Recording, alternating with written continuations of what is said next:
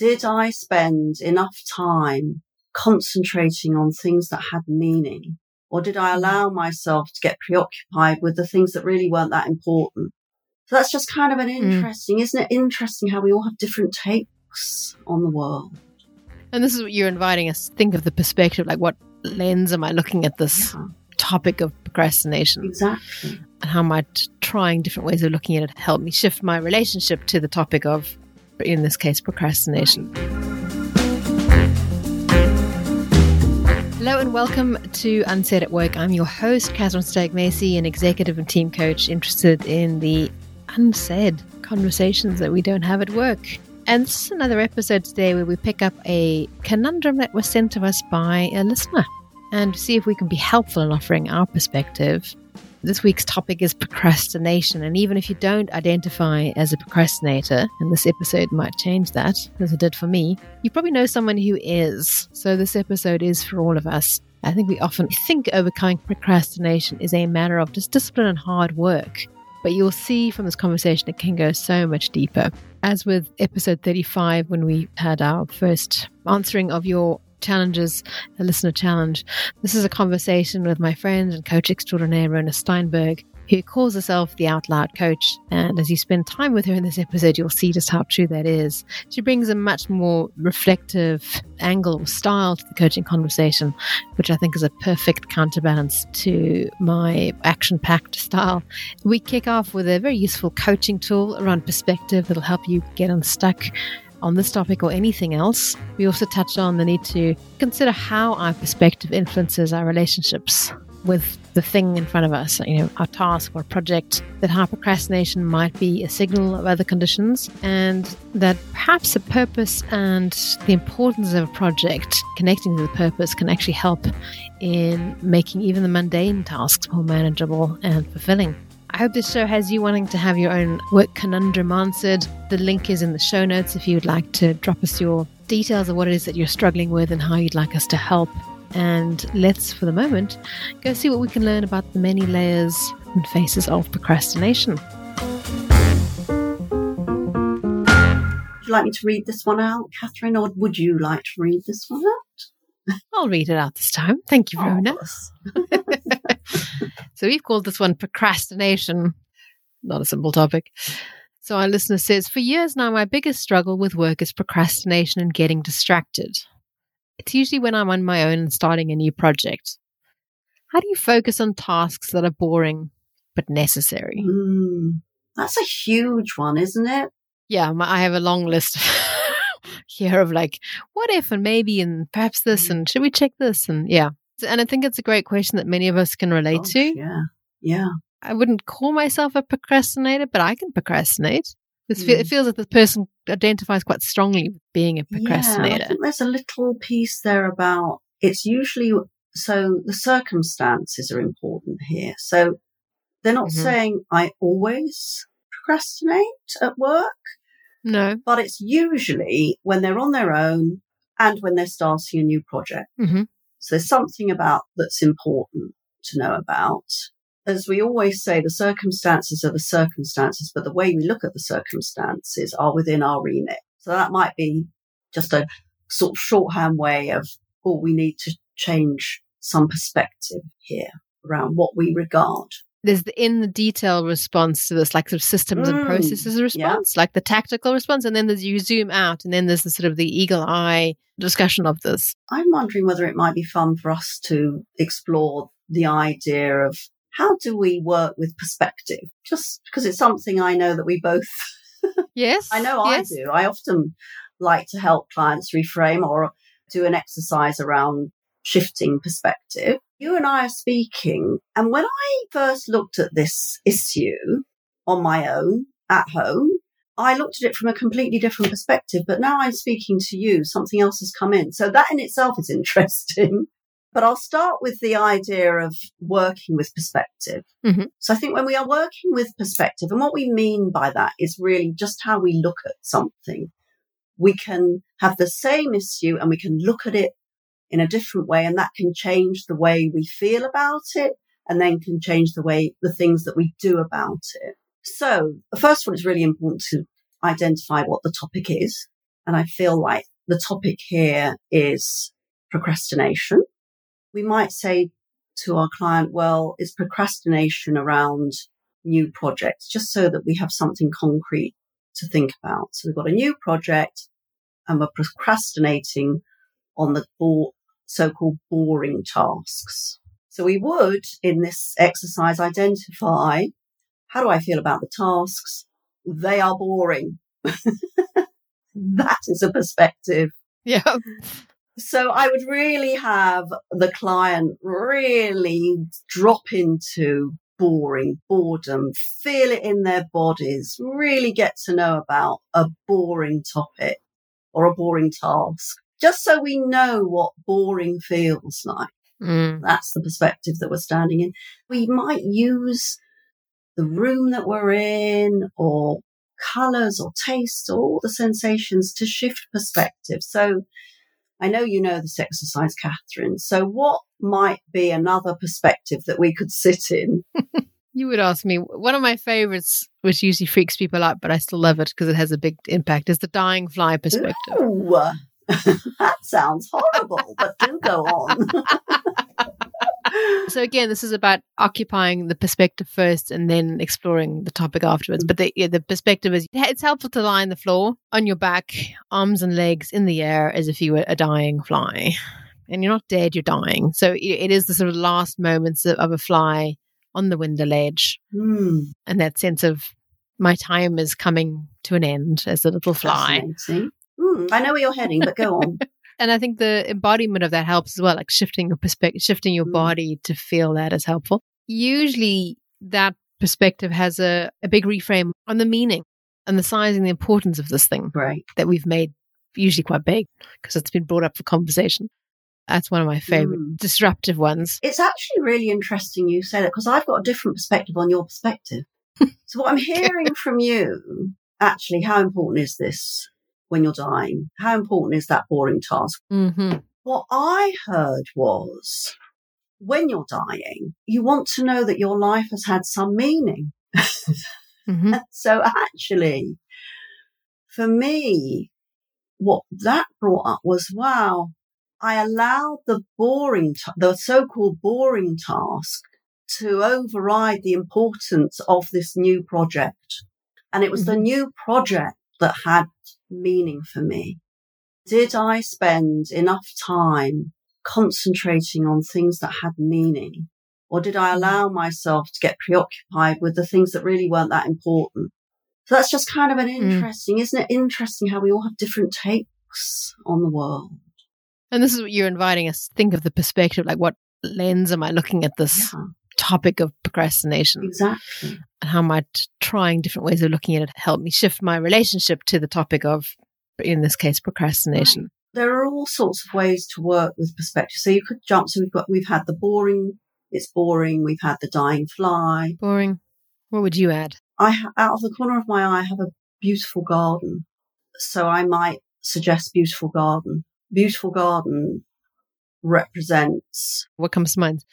Spaciousness, beauty. Well, for me, it's beauty, meaning. When I go into my garden, I'm lifted out of whatever funk I'm in, and it takes me to an altogether more beautiful place, and a place that's really important to me.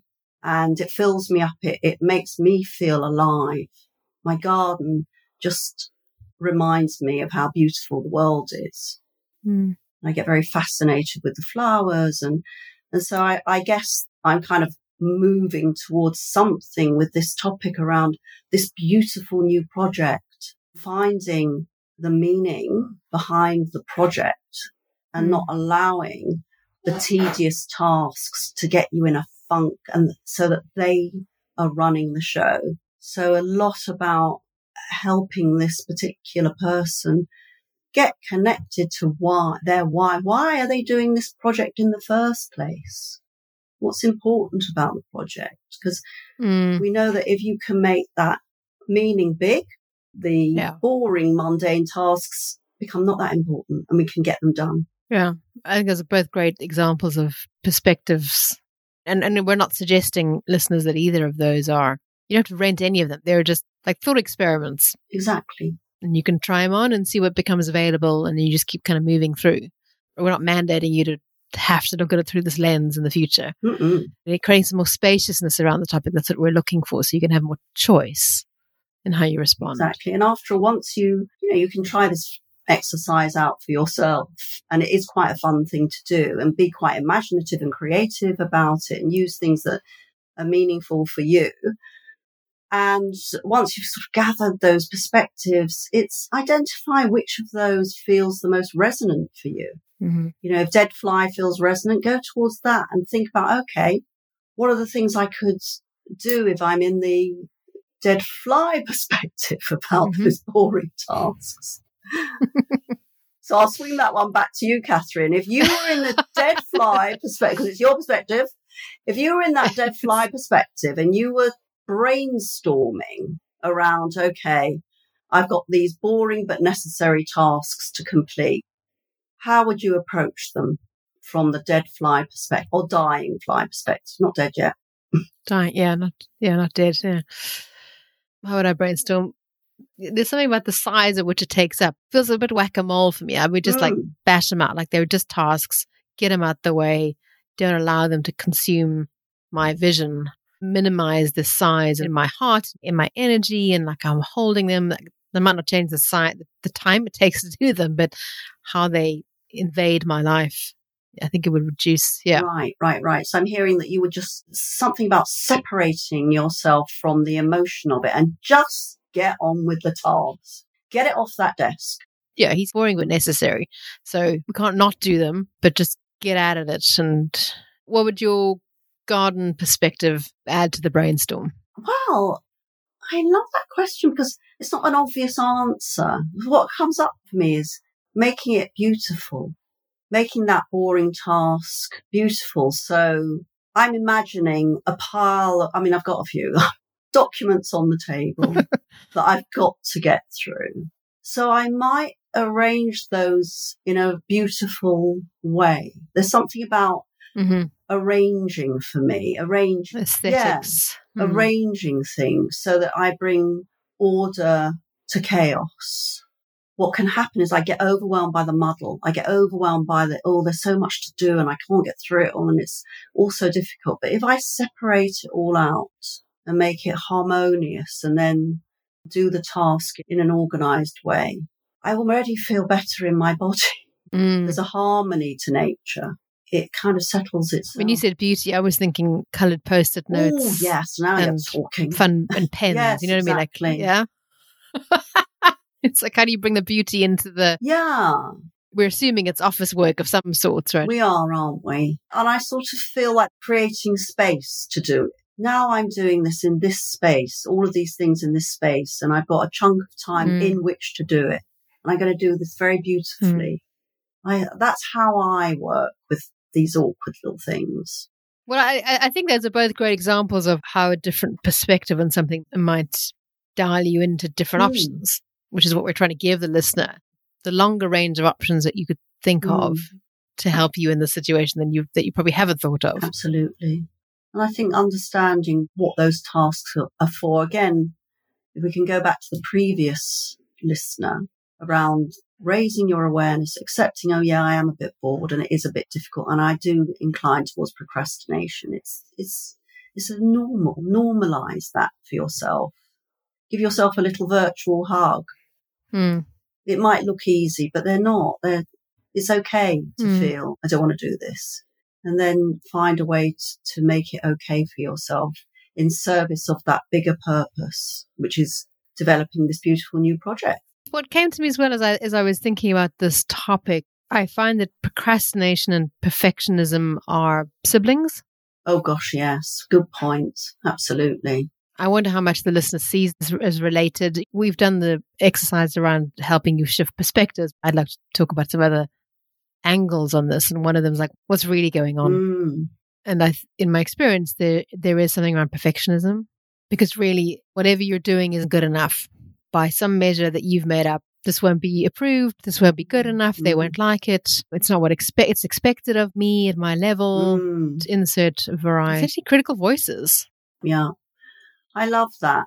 I think it was, I'm going to be a bit nerdy now and quote Voltaire. Go on said, then. Off I go. He said, perfect is the enemy of good. I've heard that before. I didn't know that was him. There you go. Every day is a learning day. Every day is a learning day. Perfect is the enemy of good. In other words, we avoid because we think it's not good enough. Yeah. So we don't do it at all. So the philosophy here is give things a try, get it out there. Well, in the spirit of reflection, if the listener wants to go there, anyone else who suffers with procrastination, is the reflection work around against whose standards am I measuring my work? That's a big onion to peel. Yeah. I think it starts off, well, my boss. And it's like, well, is it really your boss or is it your highly critical mother? In my case, highly critical mother who I then internalize the voice and then nothing's ever good enough. Even when I have 1,000 data points coming from outside, I'm talking more when I was working in corporate. And part of me is like, yeah, no, bad, Catherine, you could have done better. That voice, does that have the effect of making you procrastinate? Or is it that when you do the task, it doesn't feel good enough? Or is it both? In my case, things like public speaking and in particular and doing the prep around the public speaking, creating the slide deck, and I would kick that down the line so far, and which is not my normal behavior. So it's specific things with me that I would procrastinate on because the sense was I could never do it in a way that I wasn't filled with shame with what I created. Right. I don't even want to open the box because that just feels like, I think shame. Yeah, that's interesting. There's shame in there. I will fail by standards that I have somehow internalized that I don't understand where they came from. I think it's so interesting that you identify public speaking as that sort of touch paper issue that feels really difficult. So I think that's very common for people, that it feels so exposing. And if you're mentioning shame, that you're so visible, you're so seen, that I guess that's the jeopardy piece. It's not beavering away at your desk where only you and maybe a few others can see your potential fail. But the idea of being witnessed by so many eyes is very confronting for people. It is, and we can assume our listener has a project that has some public face to it at some point. Let's assume. Okay. Let's assume. I don't know if we can. Let's assume. Let's assume. This is the invitation. Is there something around perfectionism and getting caught up in the loop of procrastination? Question mark. We don't know. We don't know, but very possibly, yes. Very possibly. Yeah. The other thing I would say that came to me, and I'm new to this field, but I have recently had some clients who have been diagnosed with ADHD. I don't have a lot of experience of working with people with ADHD. And procrastination's huge. It's part of, we're not diagnosing, but again, there's a question, if you wanted to go through a checklist of what's really going on, there are loads of resources on the internet. There's a podcast episode on this if you want to listen to it. And maybe it's an easy, absolutely not. But I think those of us Gen Xers and older, that diagnosis wasn't around. Yeah, it's not the obvious. It hasn't been normalized for us. So the people I work with are late 20s, early 30s, for whom that's more known about. And is it, aren't you? Okay, fine. But for us Gen Xers, it's like, what? I just thought that was me. Right. So I think it's really important that you mention that, because it's certainly something to bear in mind, not just for people who might suffer from ADHD, if indeed it is a suffer from condition. Yeah, the language is, Yeah, the language is so important. But also for other people who might be working with people who have ADHD or any other, what are we describing? Quality? I don't know. What's the right terminology? So we're talking about if your colleague looks like they're procrastinating and empathy and understanding for what's going on with them. All right, yeah, maybe that's the right word. Understanding what might be going on for someone. Yeah. I think that's a great lens. I hadn't even thought about that. I was really thinking of this through the listener's submission. Yeah. But we work with people who procrastinate and which can be seemingly incredibly frustrating. Yes. And I can imagine I've sat there going quite judgy, going, oh, for heaven's sake, it's not that freaking hard. Just do it. Yes. Like, why are you procrastinating? Why? Just get on with it. It's easy. Yeah, just stop it. Yeah. Because it's easy for me. Yeah, just stop it and move on. So yeah, I think that's a lovely expansion of this topic into how do we be with people who are by our definition of procrastinating, and how do we find a compassionate lens on what might be going on for them? The thing about this topic is it can be treated in a way that feels quite dismissive. As you say, why can't you just get on with it? For goodness sake, just do your homework, just do your essay. It starts really early, doesn't it? And yet we can all meet profound resistance in ourselves around completing certain tasks, or not even tasks. It might be what we see as big work in the world, anything. This resistance that we all might meet in ourselves. And it's a huge topic, isn't it? It's a really big thing. What do you procrastinate about? What's my big procrastinator? I don't know whether it's something I procrastinate about, because I might be using different language, but I think there are certain roles, certain jobs that I avoid because they overwhelm me. So, for example, I identify myself as someone who really doesn't understand numbers. And if we're talking about ADHD, I might even go so far as to say I have a real problem understanding numbers. It has always been there for me. I just don't get them. I don't remember. People say to me, well, how much did something cost? I have no idea. And they think I'm being flippant, but I really have no idea. Because if you show me a number, it doesn't mean anything to me. Yeah, it doesn't stick in your brain. Interesting. Yeah. Right. So anything that has, and I'm looking at my desk now, feverishly looking at something with a number on. So anything that is sort of related to numbers creates a lot of overwhelm for me. So tax return, yikes, tricky to keep things uber simple. Oh, I'll tell you what, doing packages, Coach School, they said, try and have packages for your clients. And it's like, not at all. Yes. I just have to charge for the hour because otherwise I just don't get it and I get in a month. It's really, really hard for me. So I would say if I start to explore that, it's like, well, no wonder I procrastinate about those things. It has emotional, I'm scared of it. Yeah. I think you've got it. What's the stuff going on? Like, is procrastination is perhaps a signal of some heavy emotion in there that we don't want to be with, some real discomfort. Yeah. That's very real. It's very and needs real. to be acknowledged and seen. Firstly, we're just by ourselves for ourselves. Absolutely. Yeah. And I guess that's what I mean about, we tend to sort of take big words like procrastinate, and it's a big word, literally. And we tie it up in a bow and we say, oh, procrastination topic. How do we deal with procrastinate? And then, but it actually has so many layers of meaning for people. Yeah. What might be going on underneath the surface, like anything, like all of these topics. I feel like I'm learning about myself and procrastination in this conversation, the ways in which I might procrastinate, although I wouldn't identify in that way, and the shame around that. Like, it feels shameful for me, given I run a podcast and I have quite a big character, but I can't stand, I'm terrified of standing up on stage. Terrified is a big word, but I would go far away to avoid doing it. That's not procrastination, but if I got a gig to do that, I would avoid doing the prep and the planning and the design and everything. I would procrastinate on that. You're so gifted at it. Thank you. The sad thing about that is you have a real talent for public speaking. We sort of call it public speaking, which, by the way, is what you're doing right now. I know that's the irony of it. Like, this I love, but there's something about a public stage. What's the difference for you?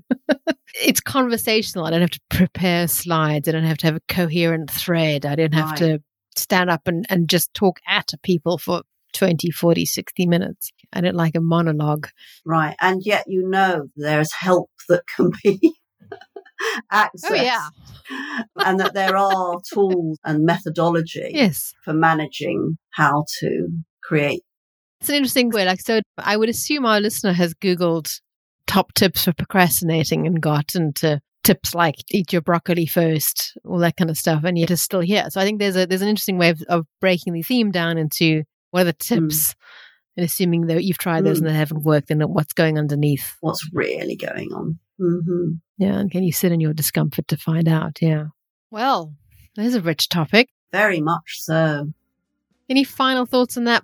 I think the only final thought on that is to do with the public speaking piece, and to know that there's a way of being with public speaking which doesn't involve tips and tricks. Yes. I really recommend doing some deep work around what it is that's getting in your way and reconnecting with what is it that you want to communicate to the world.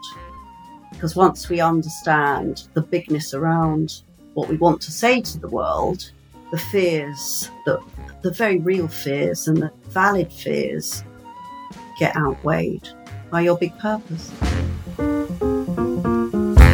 So thanks again to our listener for sending in their challenge around procrastination. I hope you feel that you can take something from this, and for the rest of us, that we've learned a little bit more about how we all procrastinate in certain ways, even if we don't call it that, and maybe some empathy for those around us who we judge as procrastinating.